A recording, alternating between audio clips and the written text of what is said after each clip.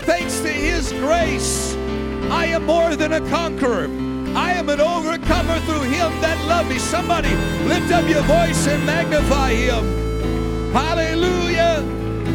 He changed me. He saved me. He set me free. He delivered me. Hallelujah. I'm a changed individual. I'm a new creature in Christ. All things are passed away. Behold, all things are become new. Somebody praise Him.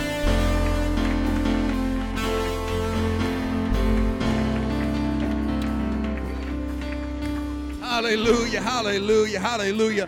One more time, let's clap our hands on the Lord. Somebody give God a shout of praise. Hallelujah. Hallelujah. Thank you, Jesus. Thank you, Jesus. At this time, we'd like to dismiss our Sunday school students to their classes.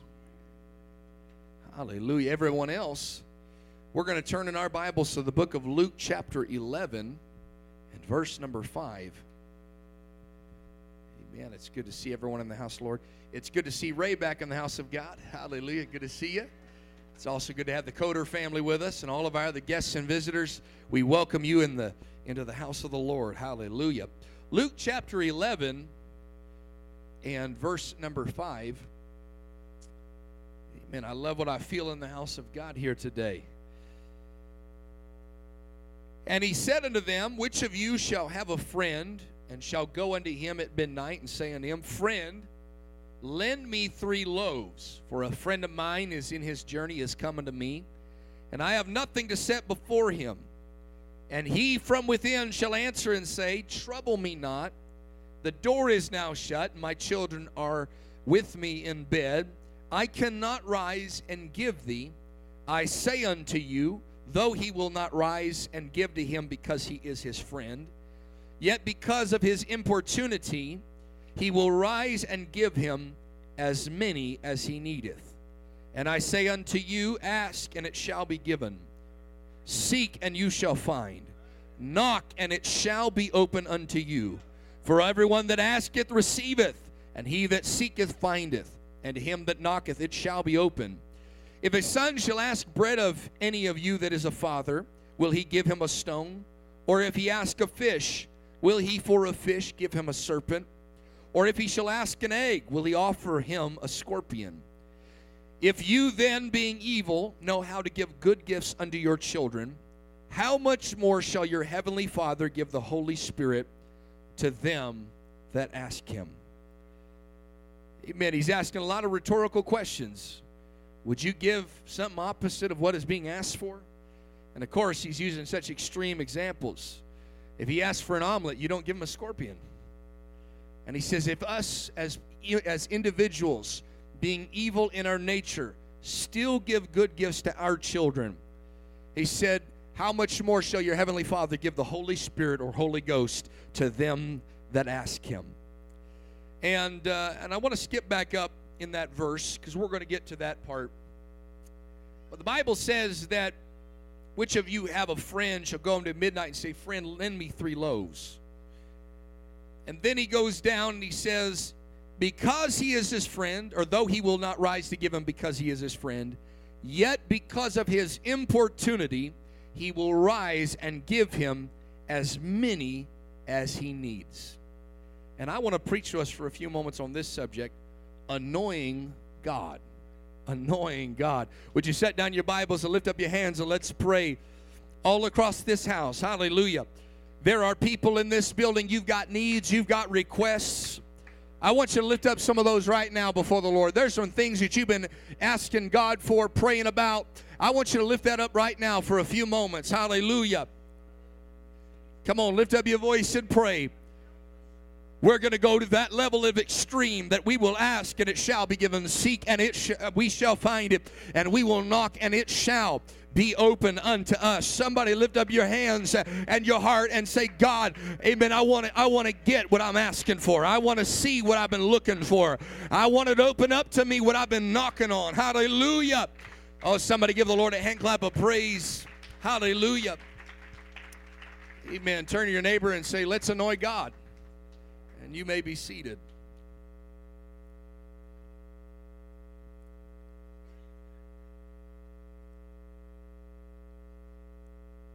before we can get into this parable that Jesus is presenting before us here today, we've got to look at the fact that the way that Jesus got to this parable was quite unique. Often Jesus was the one that was proactive when it came to teaching parables. He looked out on the crowd and he saw that they were hungry, and he began to tell them about a parable about the sower and the seed, and he would break down some things. He saw a whole multitude, and he would look on the crowd and he would say something in a way that they would be able to understand. And he was hoping that this message or this parable, it would go beyond just that moment in time. He would tell a parable about lost sheep, and he'd be talking to people that understand what it is to be a shepherd. He'd talk about a lost coin, and he would talk about a woman would sweep her house until she found that coin. And what Jesus was intending on doing is presenting a story that was so commonplace, but yet had a deeper meaning. So people would talk about it, people would think about it everywhere they go. I'm sure that after Jesus talked about a woman sweeping the floor, that every woman that was in that crowd that went home to sweep their floor began to think about the kingdom of God. And it's like a coin that was lost in the house. And Jesus would do all these things, but to draw those crowds before he could teach them, he would often perform miracles and do all sorts of signs and wonders, whether it be healing a leper, touching somebody who has blinded eyes, somebody that's deaf, and it would draw a crowd. People would come because they wanted to see the next miracle. And his disciples followed him, and they got to see miracles. They got to see signs and wonders. They got to hear every parable and teaching that Jesus did. But as we come into our text, before Jesus is giving another parable, it is prompted by a request from his disciples. The Bible says that it came to pass that when Jesus was praying, that one of his disciples said unto them, Lord, teach us to pray. Now, Jesus was a lot of things. He was a miracle worker. Jesus was a master teacher and preacher. And I'm sure that there's a lot of other things that Jesus did that we would ask the question, Lord, I'm sure that if we wanted to do it today, we'd say, Lord, teach us to perform miracles. How many would like to be taught how to perform a miracle? Lord, teach me how to raise the dead. I'd shut down all the mortuaries and I'd empty out. Lord, teach me how to heal the sick. And we'd empty out every hospital. And we'd like to be taught all of those things. And it would be, I think, in some ways it could be advantageous. But I know there's a lot of people that would abuse that power if it didn't take faith and it just took some technique. But they didn't ask for Jesus to teach them how to perform a miracle.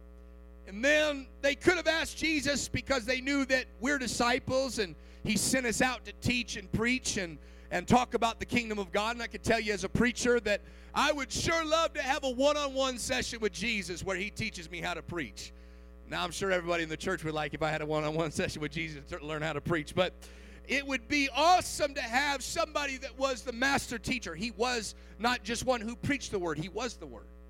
And to be able to have that kind of access to the one that wasn't just the one that had the word memorized, but he was the very word. He could tell you the very meaning and the depth of every scripture, and he could break it down to the very basic meaning, and he could build it back up and build this great story, and crowds would follow. I think I would love to have Jesus teach me how to teach and teach me how to preach.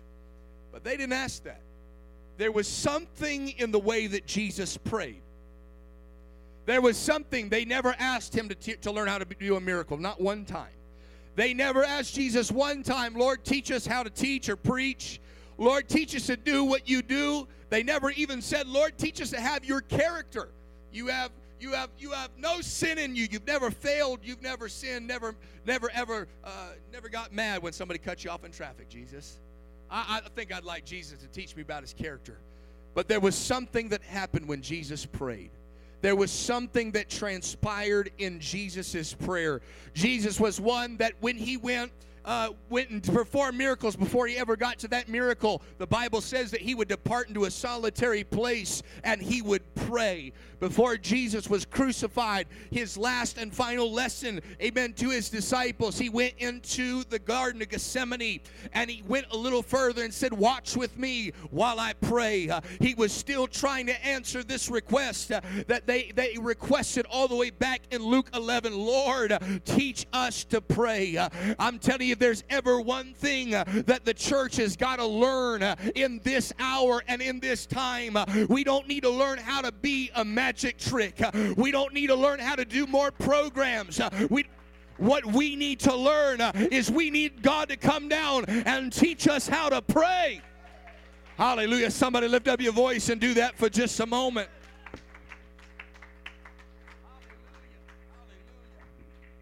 Man, we've got to get to that place, because I'll tell you, miracles stem from prayer. Things begin to transform when we pray. You don't have to be the greatest preacher or teacher, but if you can hit your knees and pray, something will transpire in that message that will forever change the listener.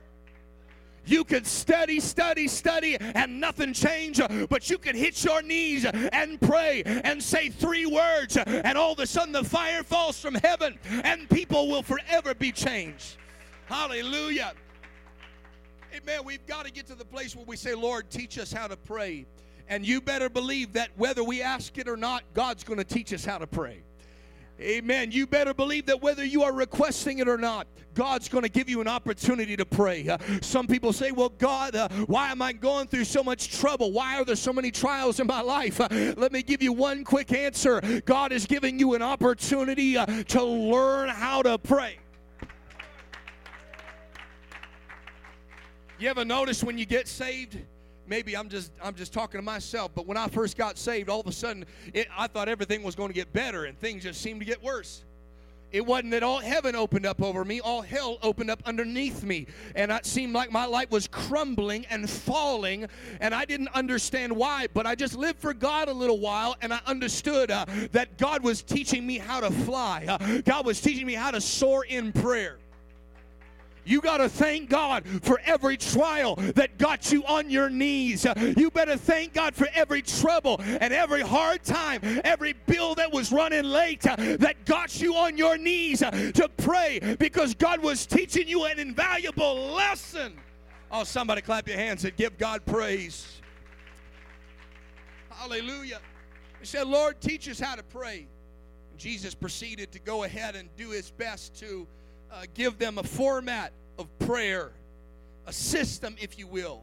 Many of those that were raised around even different church settings have probably heard, Our Father, which art in heaven, hallowed be your name. Your kingdom come, your will be done on earth as it is in heaven.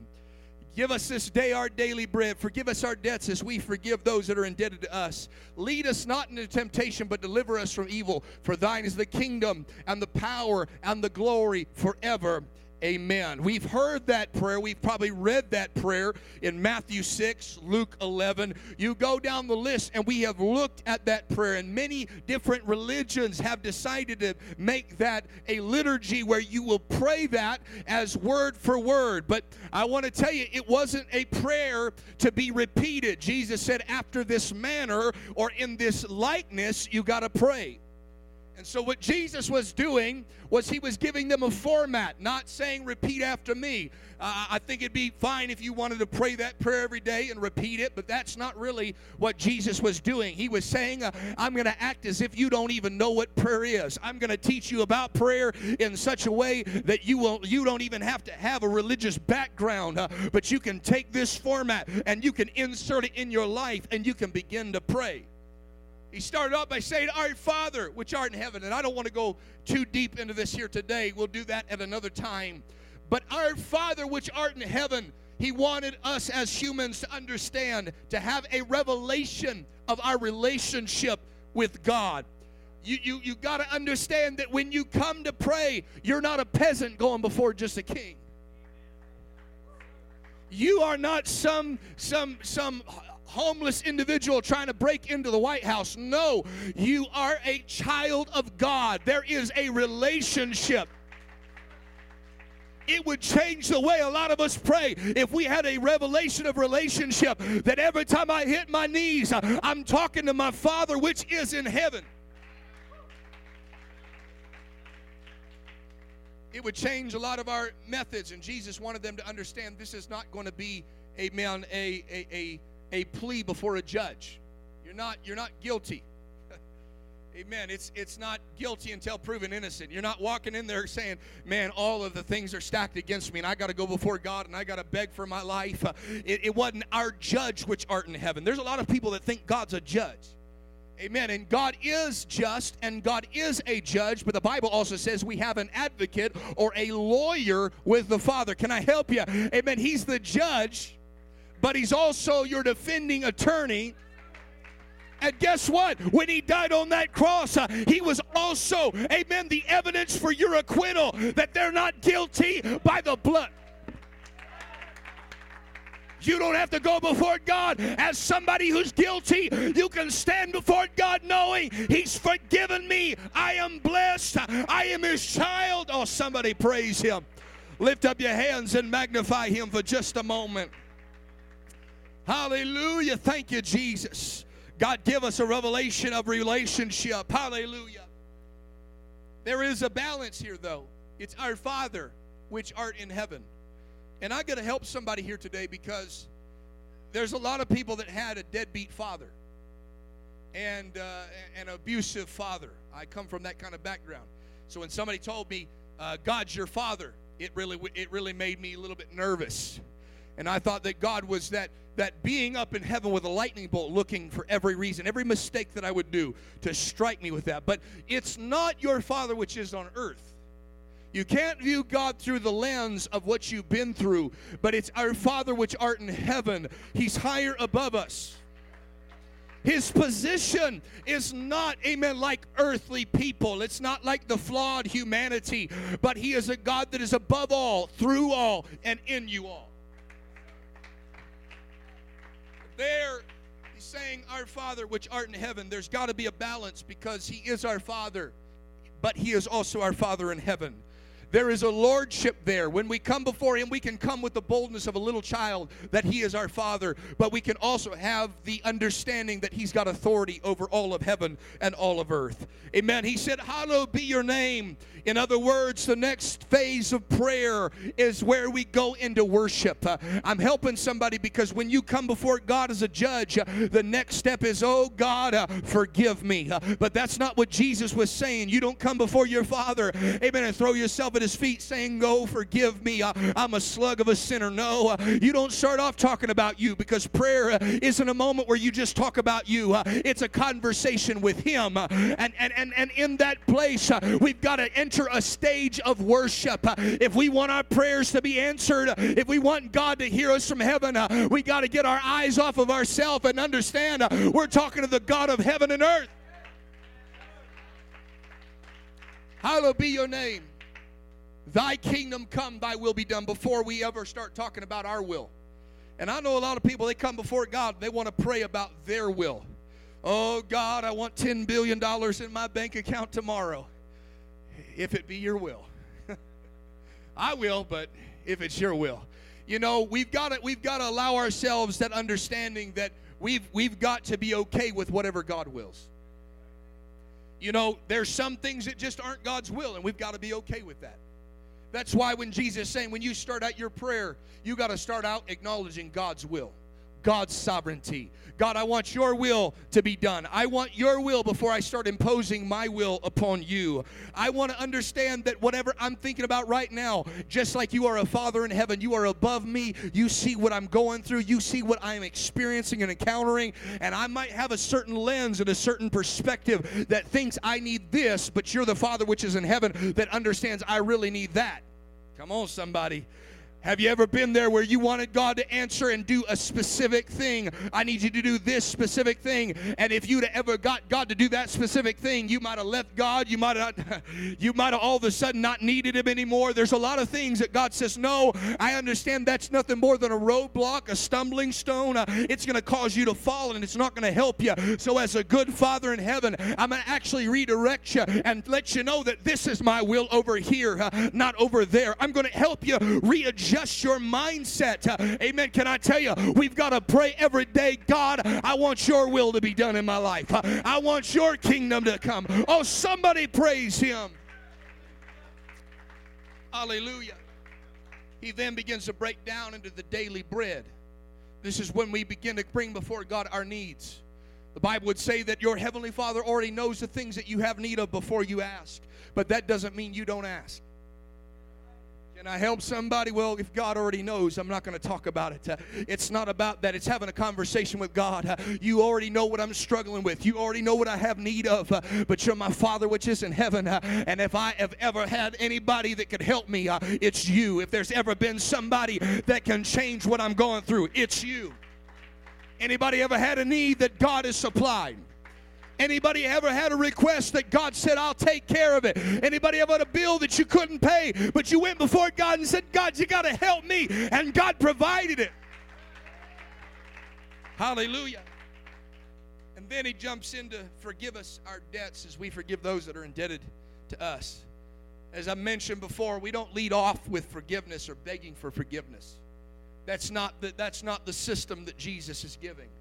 But He is saying that we get through all of this, and then we come to the place where we begin to ask God to forgive us because maybe there's some things, amen, that I'm not seeing His will correctly because I have other things in my life that I have allowed in that are not the will of God. God, I need you to forgive me of this, that, and the other.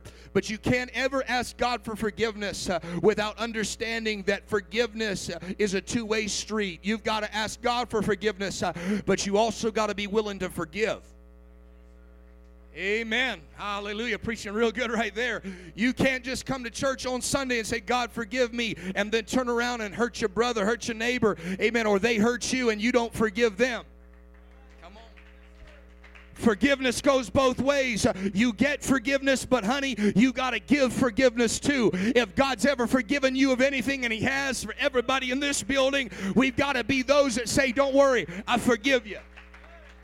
Let me just step out here for a moment. This is why a lot of people's prayers are hindered. Because they've received forgiveness, but they've never given forgiveness. You know, the very people you're bitter against and offended against, they've moved on. They haven't thought about you one time since they offended you. But every day you get up and you want to pray, but you keep thinking about everything they did. Hey, I want to tell you, you got to get to the place where you say, God, I need you to forgive me, but also help me to have forgiveness on others that have done me wrong. Oh, I'm preaching real good. Hallelujah. In fact, let me just take it a step further because I just feel something, a little check for somebody, that forgiveness is the very thing that is hindering your prayers from being answered, that you won't forgive somebody else.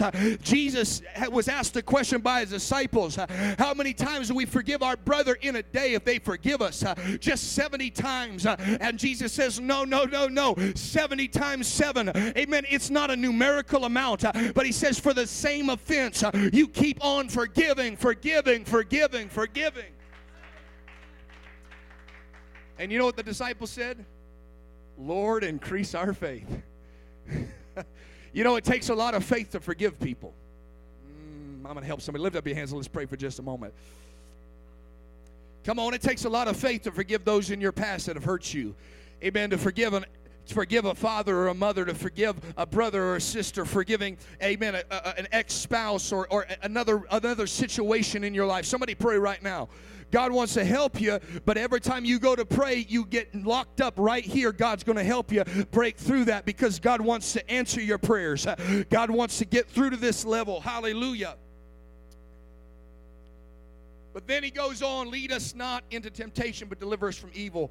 Prayer is a place of forgiveness. Prayer is a place of asking God for needs. Prayer is a time when we can ask for God's will to be done. Prayer is a time where we can worship God. Prayer is where we can go deeper in our relationship with God. But this next level, he's saying, Lord, lead us not into temptation. Deliver us from evil. This next final place of prayer is where we get guidance and protection.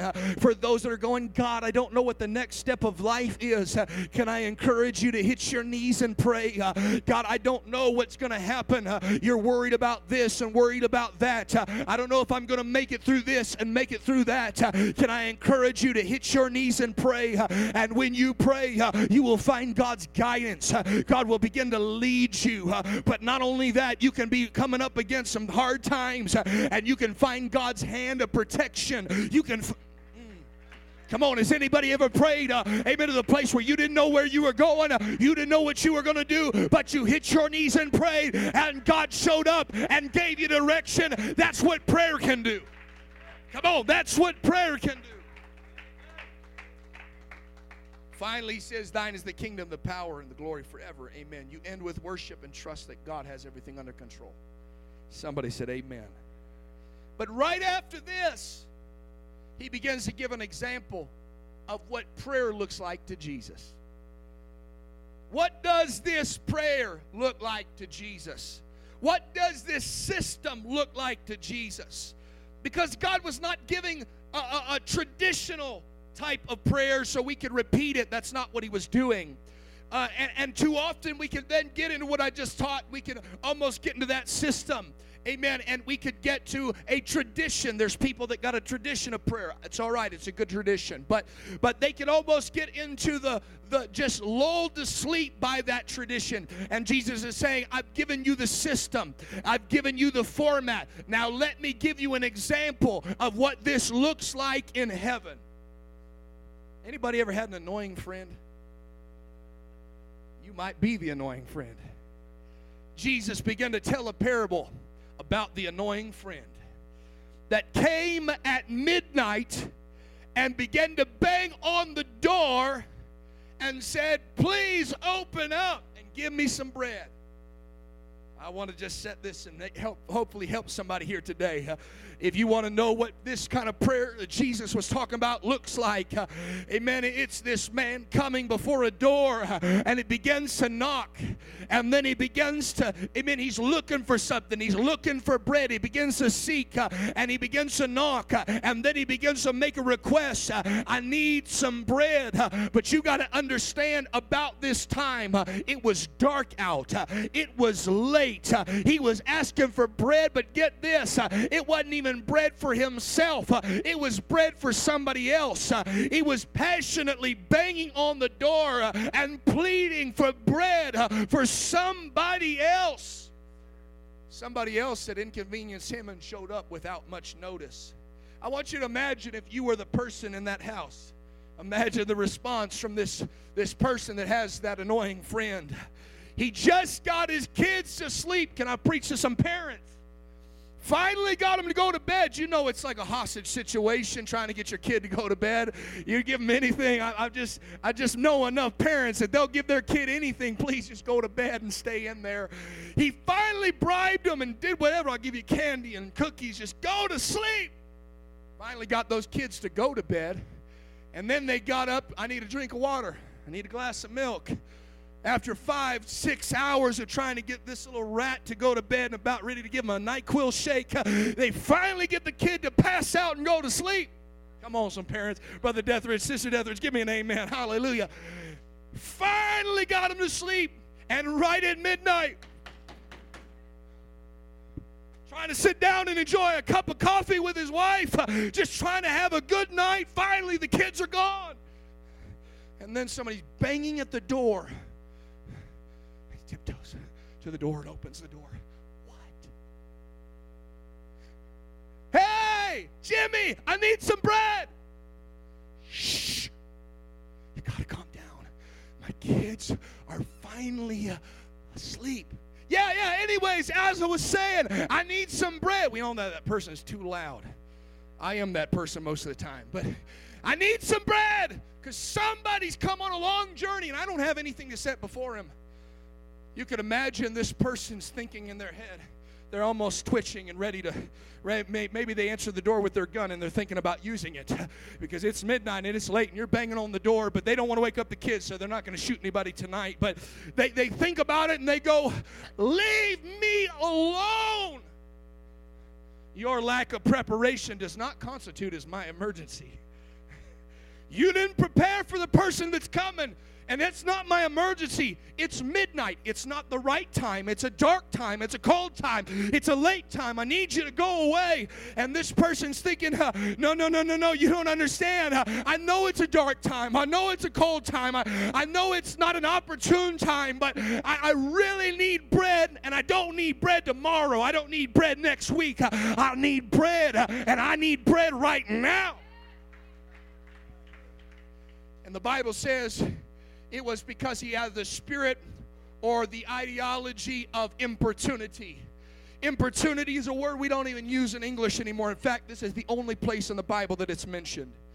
Importunity literally means a plea or request that is so persistent, audacious, and demanding that it becomes annoying.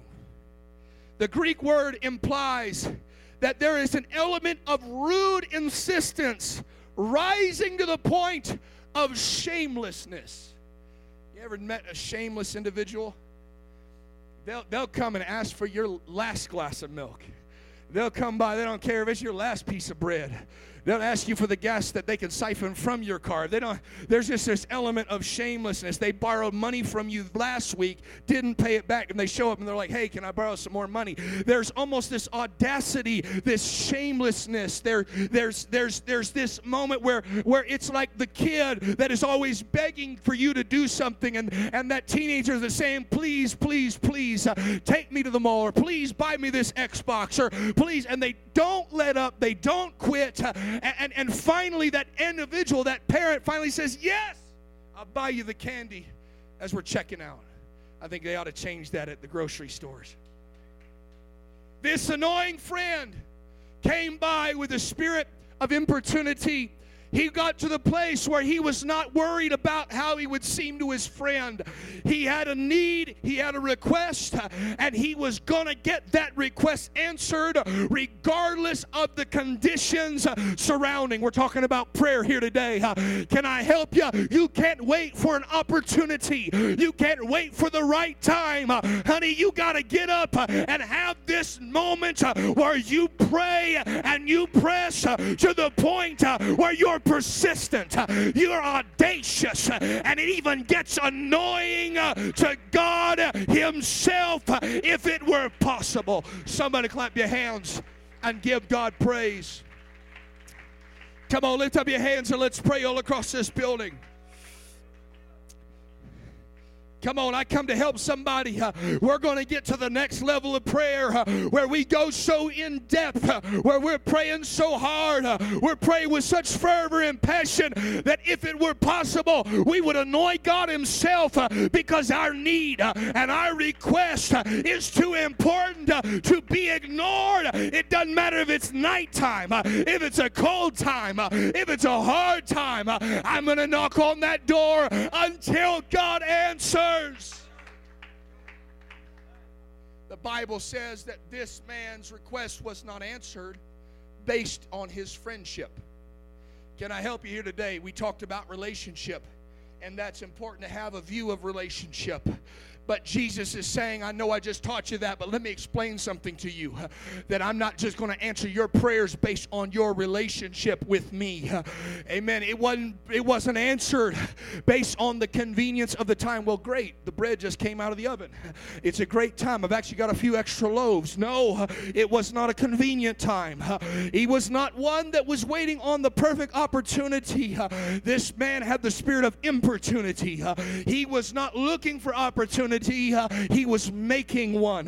There is a difference between the person that prays when they have the opportunity to pray and the person that says, I'll pray and I'll make an opportunity where God's going to hear me. Can I help you? You can't wait for a good time to hit your knees and pray. You can't always wait until Sunday afternoon at church. You got to hit it on Monday night at midnight. Hit your knees and begin to pray and say, Lord, I need you now, and I can't wait till Wednesday. Somebody praise him. It was not his relationship. It was not the right time. It was not any other reason.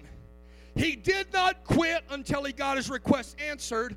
And the Bible says it was because of his rude, shameless, audacious persistence, and he was answered because of this importunity. He annoyed the man of the house. And the Bible says this. Y'all ready? Let me tell you what prayer can do.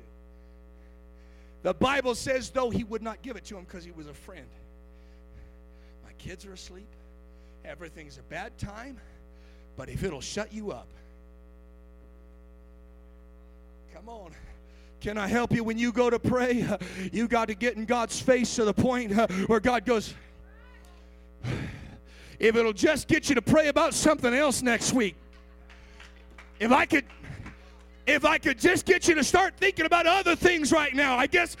And the Bible says that because of his importunity, he opens up the door and says, take as much as you need.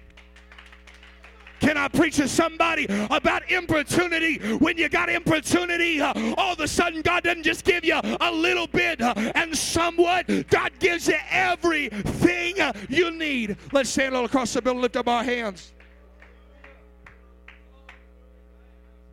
I want somebody to go to that next level of prayer. Visit a friend. I want to encourage you to pray. You got needs. But if you'll lift up your voice and pray to the point of persistence and annoyance, God's going to say, whatever you need, take it. Lift up your hands and let's pray all across this building. Come on, church, what revival is waiting on the other side of importunity? What prayers are about to be answered on the other side of importunity? Come on, I know it that you gotta let go of your shameness, your shamefacedness. You gotta say, God, I'm just gonna go before you shameless. I'm gonna go before you guilt-free, and I'm gonna stand in your presence, not worried about what everyone else is gonna think. I've got a need, I've got a request. I can only imagine what the neighborhood thought. It wasn't just his kids he was waking up, it was everybody's kids. Hey, I need some bread. Shh, please just go away. My kids are asleep. It's a bad time. Okay, thank you. Shuts the door. Hey, you didn't hear me the first time. Anybody ever felt like that with God?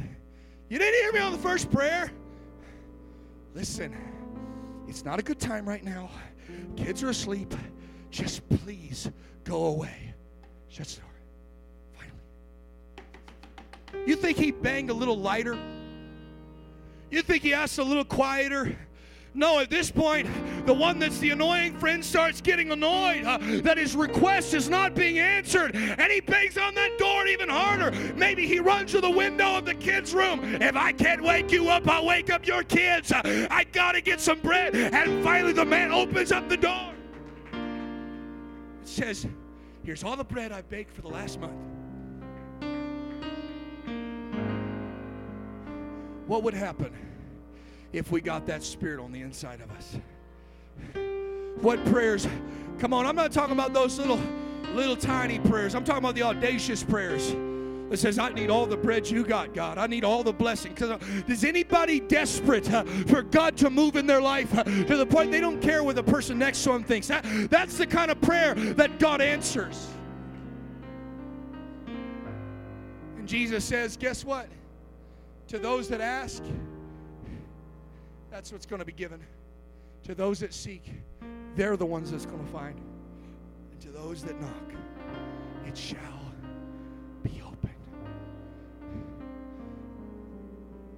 But it's not the person that just asked one time. He's directly connecting this. You ask until it's given. Can I help somebody get the spirit of until? You don't seek If you lost your $10 million watch in your house, you wouldn't seek until you got bored. Come on. If you are desperate enough to find it, you will keep on looking. You'll tip over every couch. You'll move every piece of furniture. You'll even pick up the dog and throw him out, looking for whatever you're looking for until you find it. And you will knock. Well, the door's locked today. They don't really want to answer. They're not really interested in answering the door right now. I guess I'll just give up and quit. That's not the person that gets it open. It's the person with importunity. Hey, I need some bread. Come on. I'm preaching to ARC right now. Hey, we need revival. Hey, I need my mom saved. Hey, I need you to bless me because I'm tired of being broke. Hey, come on. I hope I get it into somebody. You don't stop until he answers. I'm done preaching. Lift up your hands. Come on, let's pray all across this building. I know that there are needs and there are requests in this building. You might be visiting with us, but I've come to encourage you. He said that I'll give the Holy Ghost to those that ask. If you don't even have His Spirit on the inside, I want to encourage you. Ask Him, He'll give it. Seek, you'll find it. Knock, and He'll open it up to you. I want to open up this altar. Would you come? Would you make your way down to the front and begin to pray? I'm not talking about a systematic prayer only. I'm talking about an audacious prayer. I'm talking about, amen, a prayer of importunity. I'm talking about a shameless prayer. I'm talking about, amen, the kind of prayer that's persistent to the point of annoyance. God, I'm going to pray and I'm going to knock on heaven's door until you hear me, until you answer, until you give me what I'm praying for. Come on. Come on. If you're praying for a lost loved one, well, I've been praying for 30 years, preacher. That's all right. You keep on praying for those kids. You keep on praying for those grandkids. You don't quit because you got tired. You pray until. Come on. Well, Pastor, it hasn't happened yet. Don't worry about it. You pray until it happens. Come on, somebody lift up your voice and pray. I need some people to pray their way into heaven. Knock their way into heaven. Kick that door down if you have to. I've got a prayer request that is too important, amen, to wait. I've got a need that's too important then to wait. I've got to have an answer, and I've got to have an answer now. Falling on my knees in worship, come on, let's turn this into an apostolic prayer meeting today. I'm talking about the kind of prayer that reaches heaven. The prayer that bangs on heaven's gates and says, open up. My whole life I'm placing in your hands. God of mercy, humbled I bow down. In your presence at your throne. For I called, you answered, and you came to my rescue, and I. Come on, church. You got to knock on heaven's door until He opens up. God, I've got needs. I've got requests. God, you got to open up to me. I called, you answered, and you came to my rescue, and I wanna be where you are.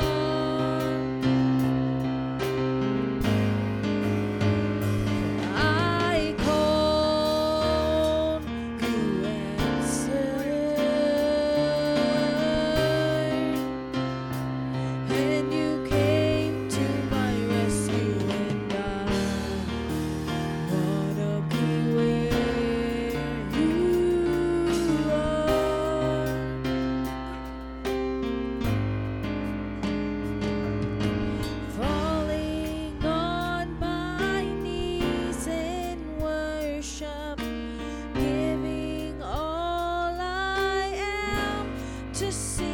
your face. Lord, all I have is yours.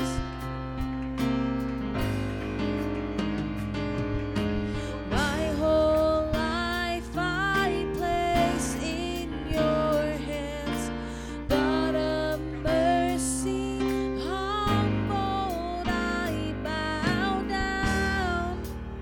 Come on, if you need deliverance, you ought to pray until you get that deliverance.